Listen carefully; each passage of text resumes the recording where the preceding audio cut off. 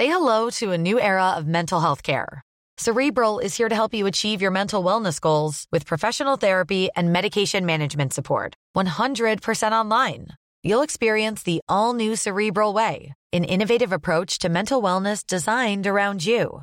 You'll get a personalized treatment plan from a therapist, prescriber, or both in a safe and judgment-free space. Your Cerebral therapist or prescriber will outline a customized plan with clear milestones along the way, so you can get to feeling your best. With Cerebral, you're not alone in your mental health journey. We're here to empower you to live a fulfilling life. So take that first step towards a brighter future and sign up today at Cerebral.com/podcast and use code ACAST to get 15% off your first month. Offer only valid on monthly plans. Other exclusions may apply. Offer ends July 31st, 2024. See site for details.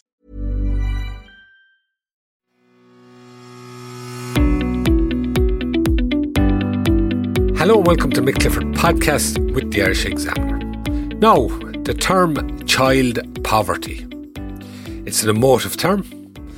Poverty and all that entails is emotive anyway, but when you prefix it with the word child, the spectre is far worse. After all, many of us will remember our childhoods as a time of exploration and wonder, and many of us, if we're lucky enough, will watch our children going through the same fascinating stages. But for some children, growing up can be filled with fear and worry on all sorts of levels. And you have to ask, if that's your start in life, how heavily are the odds weighed against you? In recent months, we've heard the term child poverty used a lot more. One reason for this is that the Taoiseach has made the elimination of it a priority for his government. When he took over as Taoiseach last December, Leo Varadkar said, "Our vision is to make Ireland the best country in which to be a child." He went on to declare that child poverty was a national emergency. Now, as we know, we deal with some emergencies well and others not so well, so let's see how this one goes. Anyway, the Taoiseach and his cabinet have a chance to make an impact on this particular emergency in the forthcoming budget. But what are we talking about when we talk about child poverty? What does it really mean? What is to use the term in vogue, the lived experience of children who are in poverty? To discuss this and other aspects of the issue, I'm joined now by Maria O'Dwyer, who's National Coordinator of the Prevention and Early Intervention Network. Maria, you're very welcome. Thanks, Mick. Delighted to talk to you. Maria, first off, I suppose, what is the Prevention and Early Intervention Network? The Prevention and Intervention Network is a classic example of just what it says in the tin. It's a network of organisations and services that are looking at prioritising prevention and early intervention. So how do we put out, rather than always putting out fires, are we putting in the batteries and the fire alarm or the smoke alarm first?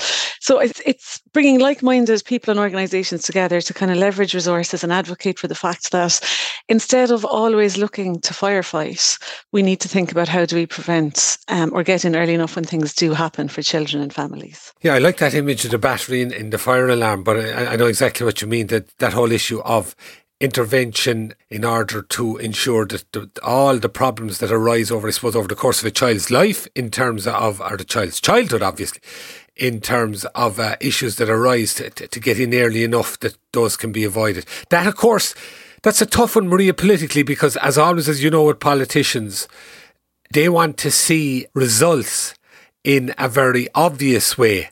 And it's more difficult to explain, well, if you do this, then that will not happen. Do you know what I mean? Absolutely. I mean, when we're looking at government lifespans, we're looking at cycles of 4 to 5 years, and we're talking about prevention, early intervention being across the life course. So how do we put things in place even before children are born, right? So prenatally and during pregnancy, and we might not see the benefits of those until they're adults. So asking government to invest in something that really isn't going to be the bells and whistles of what they can talk about they've achieved in their term of office isn't always attractive. I think that we're moving out of that space slightly, and maybe I'm optimistic about this, but I think in Ireland we've had significant learning over the last few years. So if we look at the horrendous learnings from the mother and baby homes, and we look at the kind of collective issues that we have as a society, we're now learning that we talk about things, we address them. So while child poverty was peripheral for so long, it's now unavoidable. It's one of those realities that, looking to the past, while I said there is horrendous learning, it has also helped move us into a space where I think as a country and nationally within government, that there is more upfront discussions about the kind of things that we need to talk about. Okay, and child poverty, the term, how do we define it? Yeah, I mean, this would make it always interesting because when you put statistics behind it, right? So if I was to say to you that there's today in Ireland, there's nearly 90,000 children living in consistent poverty, right? We can't, that's a big statistic, and it's a big number of children, and we can't really visualize what that looks like. The Children's Rights Alliance did a really nice piece of work in Ending Child Poverty Week a couple of weeks back, where they said, right, there's 236,000 children experiencing poverty in Ireland currently, right? So poverty is affecting different aspects of their lives. Again, that's hard to imagine, but that's Kilkenny and Waterford combined. So if we were to think about, if we look at the country nationally, that's just the statistics if you give. If we're talking about what poverty actually means, I mean, at a basic level, we say that people are living in poverty when their income and resources means that they can't enjoy the same standard of living that we think is acceptable in Ireland, right? But again, what does that tell us? Not a whole lot. Child poverty is slightly different because children are, you don't want to always use the word victims. They're victim of circumstance in terms of it's beyond their control. So when in Ireland we talk about children living in poverty, and for the 90,000 that I referenced that are living in consistent poverty, it means two things. It means that they're living in households that are at risk of poverty. When we say at risk of poverty, it means that they're at risk of their household income falling below 60% of median income, right? So in Ireland, our median income per household is 55,000. So families who are 60% falling short of that. So that's one side of it. The second part of our definition of child poverty and what we use in Ireland is that we have deprivation scale, an index, right? So we talk about meeting basic needs. That index is an interesting one, actually. It's the one that the ESRI developed and used. It's when we're asked questions like, do children and do families have access to things like 2 pairs of sturdy shoes, waterproof coat? Do they have a roast once a week? Can they keep their home adequately warm? So we use these indicators, and if 2 or more of those, if families aren't achieving 2 or more of those, and they're at risk of poverty, that's how we define they're living in consistent poverty. The issue with those kind of definitions is we apply those in our minds to certain images, right? So if I talk to you about child poverty, I would imagine, right, so say, for example, I grew up in 80s Ireland. For me, child poverty was the child in the front of the trocar box. It was the other, it was the kind of what we contributed to abroad. It was a very obvious definition of poverty based on hunger and horrific suffering and starvation. Then in the 90s, we kind of saw a move at home where child poverty was starting to, I mean, it had always been there, but now we had Celtic Tiger things, well, pre-Celtic Tiger, but in the build-up to an economy doing well, we saw ads of, if you take, for example, the Bernardo's ads, that was your image of child poverty, kind of cold, dark, abused, forgotten. And that was the image of poverty. We now know, though, that child poverty looks very different. We do have areas of very high disadvantage where we absolutely know that consistent poverty is the reality for children every day. But we also have a lot of hidden child poverty in middle class families and areas, in rural pockets, and among our already vulnerable groups, like children in direct provision, traveller children, children experiencing homelessness. So while before child poverty was quite easy to pick out and we all had an image in our head, it's now very prevalent and very hard to decipher in wider population. Okay, and you mentioned a few areas there, Maria, direct provision and some pockets of deprivation. In general, where else would you find children that are likely to be in poverty? Generally, we know that we have areas of high socioeconomic disadvantage. And I mean, we know what the usual hallmarks for those areas are. There'd be high welfare dependency, higher rates of crime, lower educational attainment, issues accessing services. And we know what those communities are, and we pump an incredible amount of necessary resources into those, as we should do. If you look at kind of our learning nationally, so when you have areas like that of high levels of socioeconomic disadvantage, and you have the other issues like antisocial behaviour and the other kind of hallmarks that come with it, and rightly, governments looked at how do we address this at the child level. So while we've always done work with families, we kind of 10, 15 years ago started to look at drilling down into the child level. So for those areas, the introduction of DEIS schools and DEIS banded schools, They would be those schools. So DEIS is just delivering equality of opportunity in schools, where additional resources are put in recognition that these are areas of high disadvantage.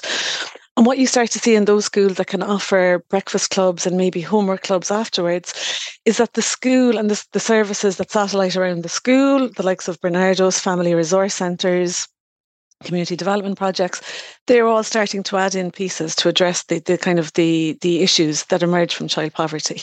So we know that a lot of children go to school with no breakfast. So if school can provide some of that, and we know that some children may be going home to chaotic circumstances at home, where homework, there mightn't be a safe place or support with homework. There mightn't be a dinner in the evening. Homework clubs can help with that as well. I suppose the issue with that is we need to make sure that when we're addressing child poverty, we're not disempowering parents. So if you look at areas of high deprivation, say, for example, I'm talking to you now and I'm looking at my office window, I'm in the south side of Limerick in an area of high disadvantage, South Hill. If you were to apply all of the kind of supports for child poverty that are available and that you'd like to be able to provide, we also risk disempowering parents. We could be in a situation where a child leaves their house at 7:30 in the morning, maybe to go to school, has breakfast there, has a day at school, and has dinner and homework support. But then where does that leave the parents? So it's that fine line, and I think that's going to be the issue with the new Child Poverty and Wellbeing National Office, and the work they want to do is how do we balance supporting and empowering parents with addressing child poverty? Because we can't pull children out of poverty independent of their parents and their families, Absolutely, and it just occurs to me there when you talk about 90,000 children in consistent poverty. Another image to show how many that is, of course, would be you'd be overflowing in Croke Park, which, when you consider that full of children who are in that scenario, it's a stark kind of an image. When you mention the parental aspect, Maria, I mean, would it be fair to say that a certain cohort of children in poverty, it's down largely to economic circumstances, and another cohort is down to perhaps chaotic situations like addiction and that sort of thing at home? Are those very different in terms of how you address them?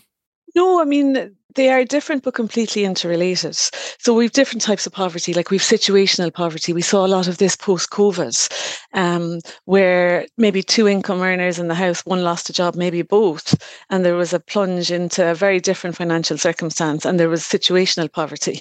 And a lot of those families, while it's very difficult, can alleviate or start to climb out of it because they might have social networks and supports that enable that. But when we're dealing with things like generational poverty, where again in areas where there's high concentration of poverty, both global and child poverty, it's the intergenerational cycles and the kind of inherited chaos or response to the issues from poverty and how they arise. So whether that's, substance misuse, domestic violence, the different kind of facets of poverty that you're dealing with. And then we have urban poverty, rural poverty. I was involved in some research a couple of years back around hampers that went out to families at Christmas, food parcels. And really surprising in the kind of research that we followed up on was the highest concentration or the highest uptake was in rural farming families. And when we dug a little bit deeper, the majority of those families had sent children to college. And in order to do that, they had either remortgaged or taken out extensive loans. So to enable children to go to college, they were like living at a consistent poverty level themselves, which meant that any younger children in the house were also suffering that. Now, that's not something we think of when we think of poverty. So it's just an example of those pockets, Absolutely.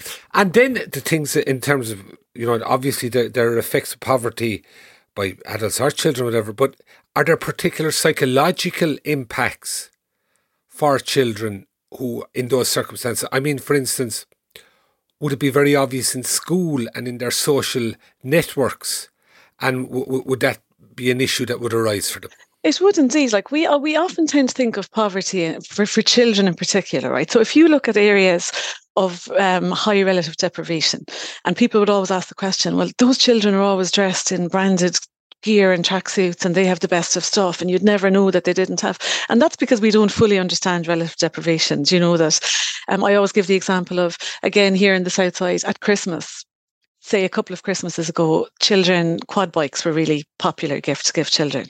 And, local narration on it in terms of media and kind of social commentary was like, look at this, they can't afford to feed their children, but they're buying quad bikes, right? And this was the kind of story you heard.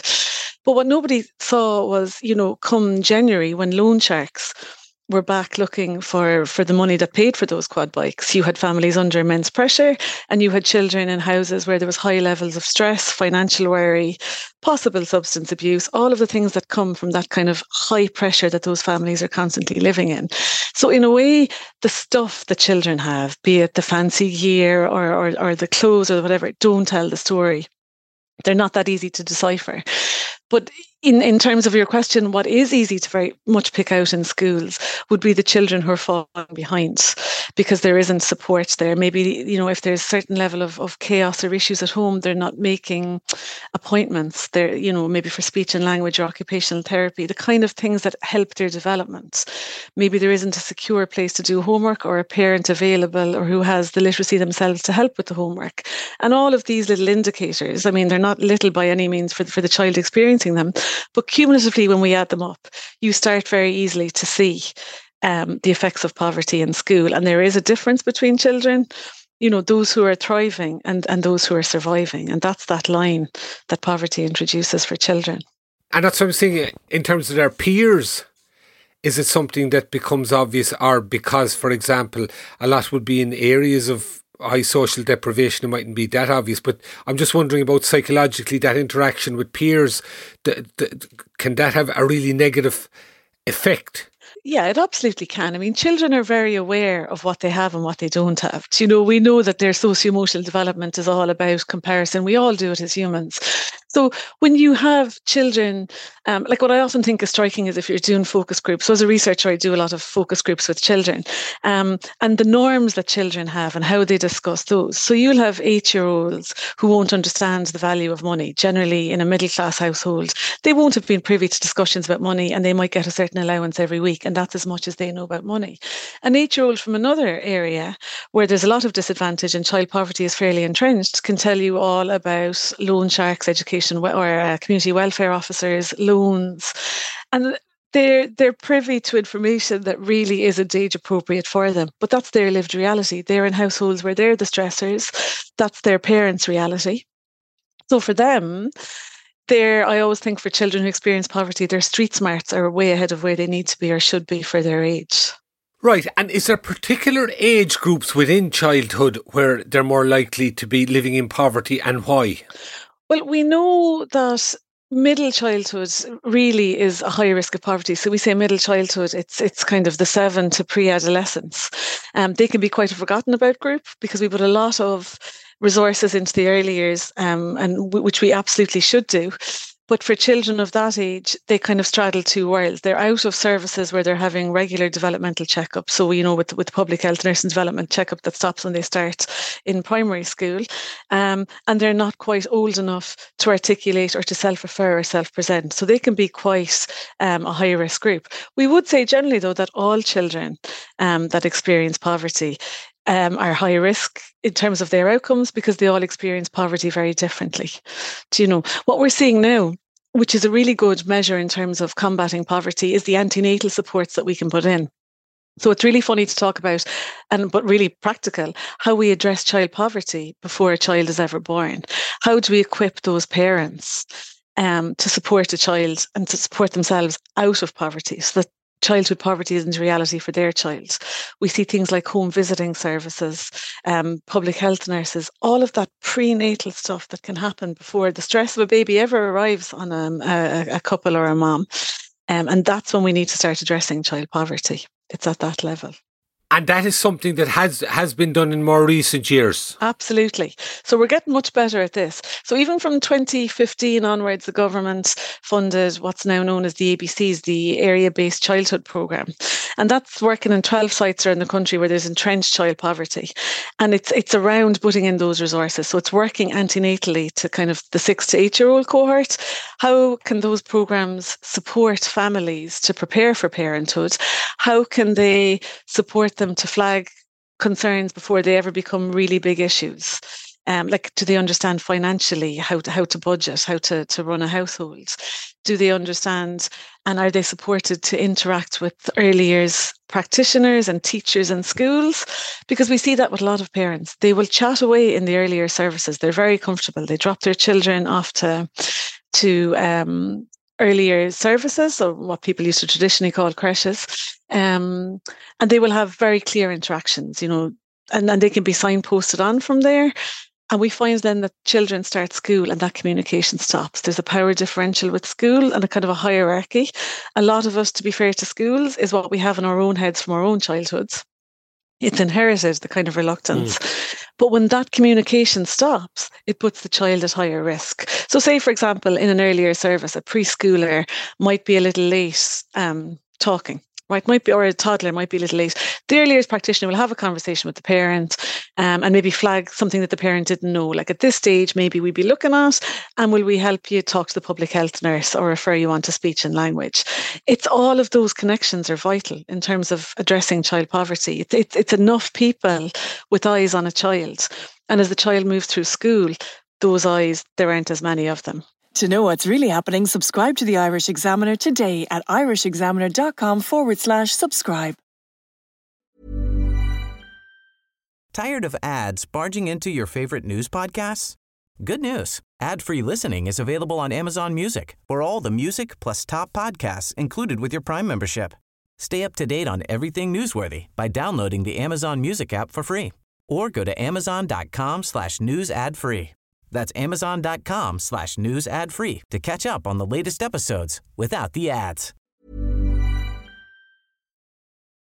I was going to ask you about education, first of all, in terms of the chances of a child completing even second level education when they have that start. But just a quick thing that occurs to me just when you were talking there, Maria, and that is, and this is the thing I think a lot of people, we don't give enough cognizance for. I mean, the kind of supports that you're talking about there that are quite obviously vital, both in terms of families and specifically in terms of children, and giving them a chance to break out of that.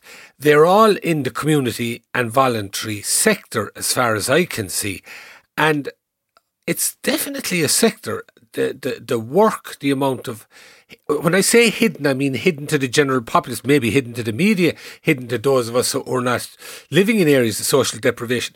The amount of work that's done there is absolutely enormous. And even as we see there in terms of there's in one area there's going to be a day of industrial action later this month around the number of voluntary and community sector areas. But it's just immeasurable, the difference that sector can make at this level of society. It absolutely is. You're spot on, Mick. I mean, the community and voluntary sector is essentially propping up what the government needs to be doing on a statutory basis without the resources to enable them to continue to do that. So if you even take, for example, the most recent, during COVID, we saw community and voluntaries were the organisations that were delivering play packs to houses to ensure that children had some connectivity. We know that during the Ukrainian response, last year, that it was the play reception in City West, that families came through the door and the first thing they had was a play mat for their children to play on. This is all community and voluntary. The problem we have at the moment is, so for us to really make 2024 a children's budget, we have to look at how the resources are allocated out. So when we ask for additional money for TUSLA, because, in terms of family support and child protection, that money is critical, a certain amount of that has to be ring-fenced for community and voluntary partners, because those partners are either through commissioning or through service level agreements are doing the work of that statutory body. And in order to retain and to recruit and retain staff, that funding needs to be earmarked. And that's the issue. A lot of the community and voluntaries are working on really kind of annual funding. So we can offer this as long as we have this funding. So we might be visiting your home and it's all great, but actually if the funding stops on the 31st of December, we can't visit. And that for us is a really dire situation in terms of child poverty, that kind of precarious balance. Yeah, and the other thing that strikes me about it is the connections that are possible, particularly when you're dealing, especially in areas of social deprivation, when you're dealing in anywhere there's kind of chaotic lives or issues around substance abuse or whatever. The fact that it's community focused rather than state focused, whereas there's negative aspects there in terms of the way funding and what have you than you would have within a statutory agency. But the positive side of it is the connections, I presume, are easier to make. What I wanted to ask you though, Marie, again, sorry, because I diverted there from what was about education, and we're back again. Presumably, in terms of child poverty, there is less a chance of arriving at a stage of education that could be beneficial to the child, the youth, heading towards adulthood.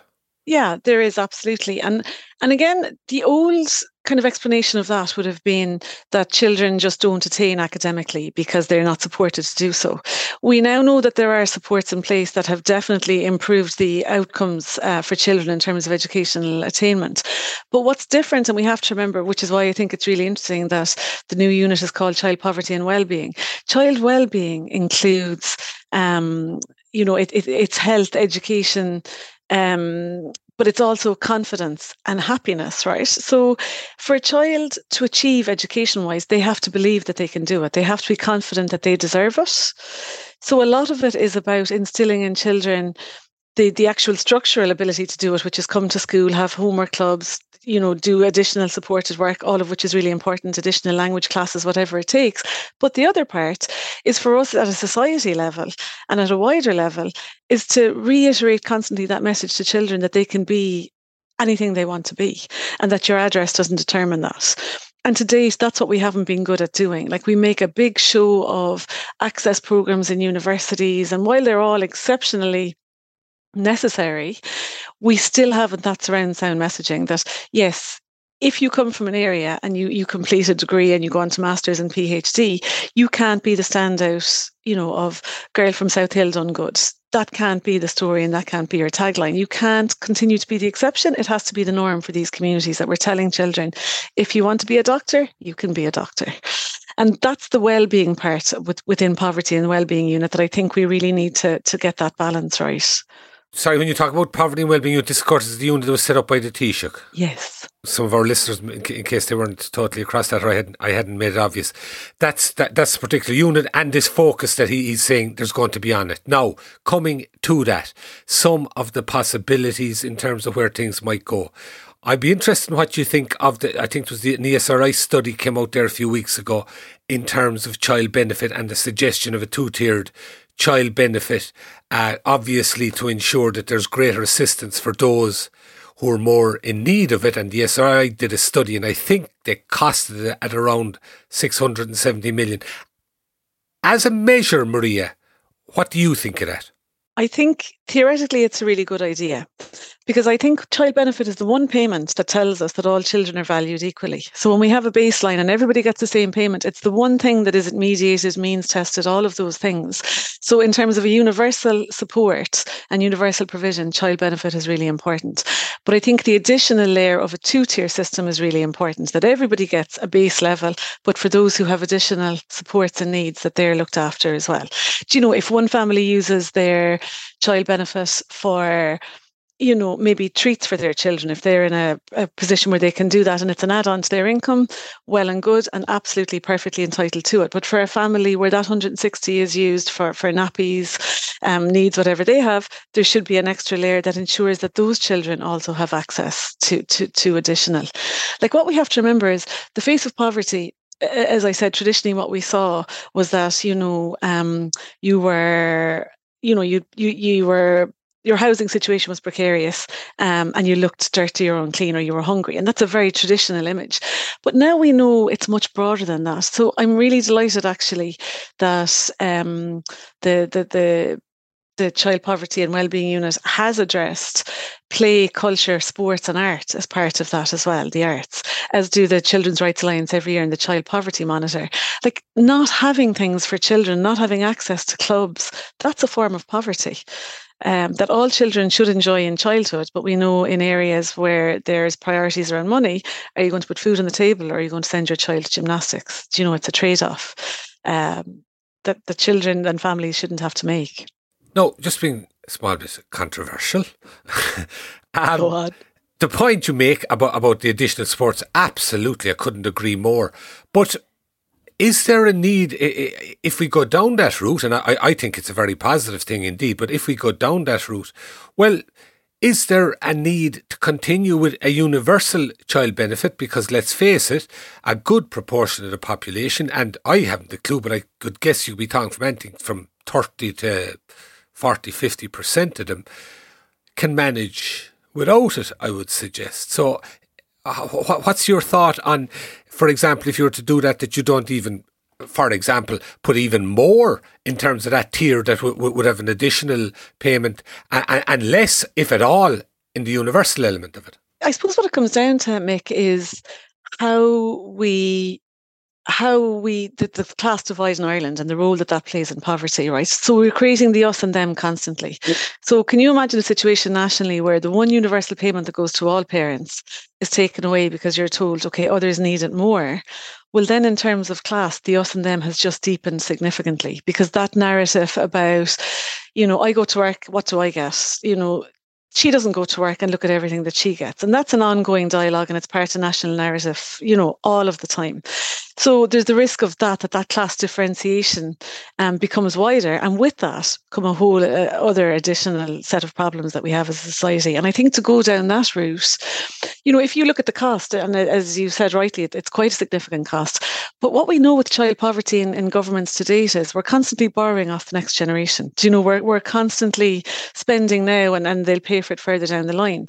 The teenagers today, if you were to look at the kind of average 16 and 17-year-olds, and we all think like they're spoiled, they've got their AirPods, they've got this, that, they've got everything. We also have to remember this is a generation that was born into a recession. Then came a global pandemic and then a cost of living crisis. So their experience of poverty and tightening the belts is just part of how they are and how they exist. So when we talk about the vision for Ireland to be the best place to be a child, we're quite a bit away from that, and particularly for this generation of teenagers. Absolutely, we are. So there's a lot to do, as they say. So in that vein, Maria, give me a couple of measures that you think should be prioritised and that, in your opinion, would have a significant impact. I think we have to go back to that idea of the antenatal supports, right? So we have to be looking at putting those in, that we're funding things like the area-based childhood model to scale up and to be wider and available in rural areas and the not so typical areas that we think of when we think of child poverty. In the early years, we have an equal participation model now that the government is working on. Like, the aspiration there would be that we have a national childcare scheme. For those most entrenched in poverty, we could and we can afford to remove 98% of the cost for parents, right? So if we do that, well, then there's a significant opening up in terms of resources and income and purchasing power for those families who are paying for childcare currently. What costs would they be now, Maria, specifically? Like, when you say remove 98% of the cost? So you might have families at the moment on their national childcare scheme that might be paying, say, 60 to 90 euros a week. That's heavily subsidised, but they're still paying that for their childcare costs. Yeah. I mean, if we could reduce that to 20 euros, right, we're then releasing for them significant cost in terms of weekly shops. Like, we're talking to parents regularly who will tell you that they run out of money. Tuesday seems to be a day ahead of payments on Thursdays and Fridays. And there's 2 pinch days, Tuesday and Wednesday, where they will tell you that they might be eating toast, they might be eating noodles. And like, that's a very hard image to think that they're young families or young children in households, for anybody where that's the reality. So 40 euros a week back into a budget for those parents is a weekly shop bridged between those points. So when you bring it down to those terms, I think we need to look at, increasing overall funding to TUSLA, because like you said, we need to resource the community and voluntaries, and that has to happen through kind of TUSLA bits. There are others that we need to do. We need to ring fence money for prevention and early intervention. So, for us, as I said, it's not about putting out fires. We have to have targets that every year, how much are we going to put into prevention, so we can stop generationally always fixing things, but instead we're getting in there earlier enough. And then I think we have cohorts of people that we really need to look at, like those looking for carers, foster carers, kinship carers. These are doing essentially massive work in terms of rearing children, without the financial or the social supports always that are needed for those. So when we talk about children's budget 2024, I think those are the type of things we need to look at. And for me, I would love if the budget, this would kind of be my wish list for the budget, if we spoke about all of these things and we talk about how we support families to retain purchasing power. I think if the budget actually explained what child poverty is and looks like, we would have a better understanding nationally of why those measures. I think we throw out stats, we throw out figures, but we don't actually explain what does that look like. And for me, that would be the difference in this budget. I think you're absolutely right. That occurred to me, that idea of it's all very well for the Taoiseach to say, and I'm sure he means it, to say that he wants to make an impact here, but visualising, if you put it that way or whatever, that people will be able to relate to the concept and how negative an impact it can have on people's lives. That communication, if I'm taking up correctly, is definitely something I think that could go a long way. Just come back briefly, another thing you said, and it just occurred to me, you mentioned about rural poverty, and a thing that occurs to me there, Maria, that like for instance when you have urban poverty or in cities, and it has horrendous elements to it, but it's more easily recognisable, I would have thought, particularly when you're dealing with areas of social deprivation. And what you were speaking earlier about rural situation too, that seems to be a scenario that is much more hidden. Yeah, a lot more hidden. And the effects of it equally is detrimental. So we might associate in cities and urban, if we're talking about antisocial behaviour, you've got gangs, and we can find the opposite in rural settings, a real high level of isolation and a correlated level then that's reflected in statistics of suicide in men 18 to 30 and how that peaks and is higher. So it's always that poverty has an impact, but where and how it's felt just depends on the geographic and is highly dependent on the geographic situation and location too, Are you hopeful for the budget? I am hopeful for the budget, right? I am, because I think we're at a critical point now. So we have seen the most horrendous of images. We have seen like a 5-year-old child a few years ago eating food off the ground outside the GPO. I think that image has stuck with a lot of us in the 4 years since we first saw it. I think that we're no longer desensitized to the statistics that we initially heard.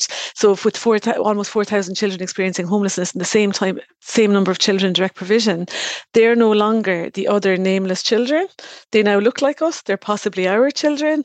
And I think that type of reality check means that the government really, we have to move. So I would be hopeful. I think I'll just give you one quick thought that I often have. When you hear families are struggling with the cost of living and their costs are going up. Well, for poor families, they can't increase their spend, so they're buying less. So while we say our food basket costs more every week, middle class families will say, oh God, every week it's up 30 or 40 euros. Well, for poor families, that's 30 or 40 euros less in their basket. That's less food. That's rumbling bellies, that's stretching food, that's all of those things. I think if the government can communicate that's what poverty looks like, then I think we're on to a better thing. Finally, Maria, where do we stand in developed countries, either EU or OECD or that kind of thing? How do we look in that respect? I mean, it depends on the scale that you're looking at. I mean, in the EU in general, 1 in 4 people experiencing poverty are children. And we're completely, in Ireland, we're in line with that. We would say that 1 in 9 children in Ireland go to bed hungry, but that we know that 1 in 4 experience poverty. In terms of some of our other indicators, we always, in OECD terms, we always sit in the middle to know that we're not the worst and we're not the best. And this has always been a comfortable place for Ireland. Like, we're not bottom of the class. Okay, we're not the best, but we're not the bottom. And then I think in the EU, we are ranking in the top 6 in terms of child poverty. And I think that's one that we need to keep an eye on, because as our population becomes more diverse and our issues become more prevalent, we're going to be pushed further and further up that scale in terms of child poverty levels. Maria, it's enlightening, and I definitely think you've given us a really comprehensive picture of it, and I think in particular your idea about the communication and that people will be able to understand exactly what we're talking about. The idea that 1 in 9 children actually go to bed hungry at night in a country like this, when you look at the other scale of things, it is a frightening, it's an indictment effectively, and let's hope that the rhetoric we've seen is going to turn into something. And I suppose the first indication of that will be in the budget. Maria Dwyer, thank you very much for talking to us today. Thanks, Mick. Pleasure. All eyes on the budget. Okay. Folks, I'd also like to thank our engineer, as always, JJ Fernan. Thank you for listening. We'll be back with you soon. Take it easy.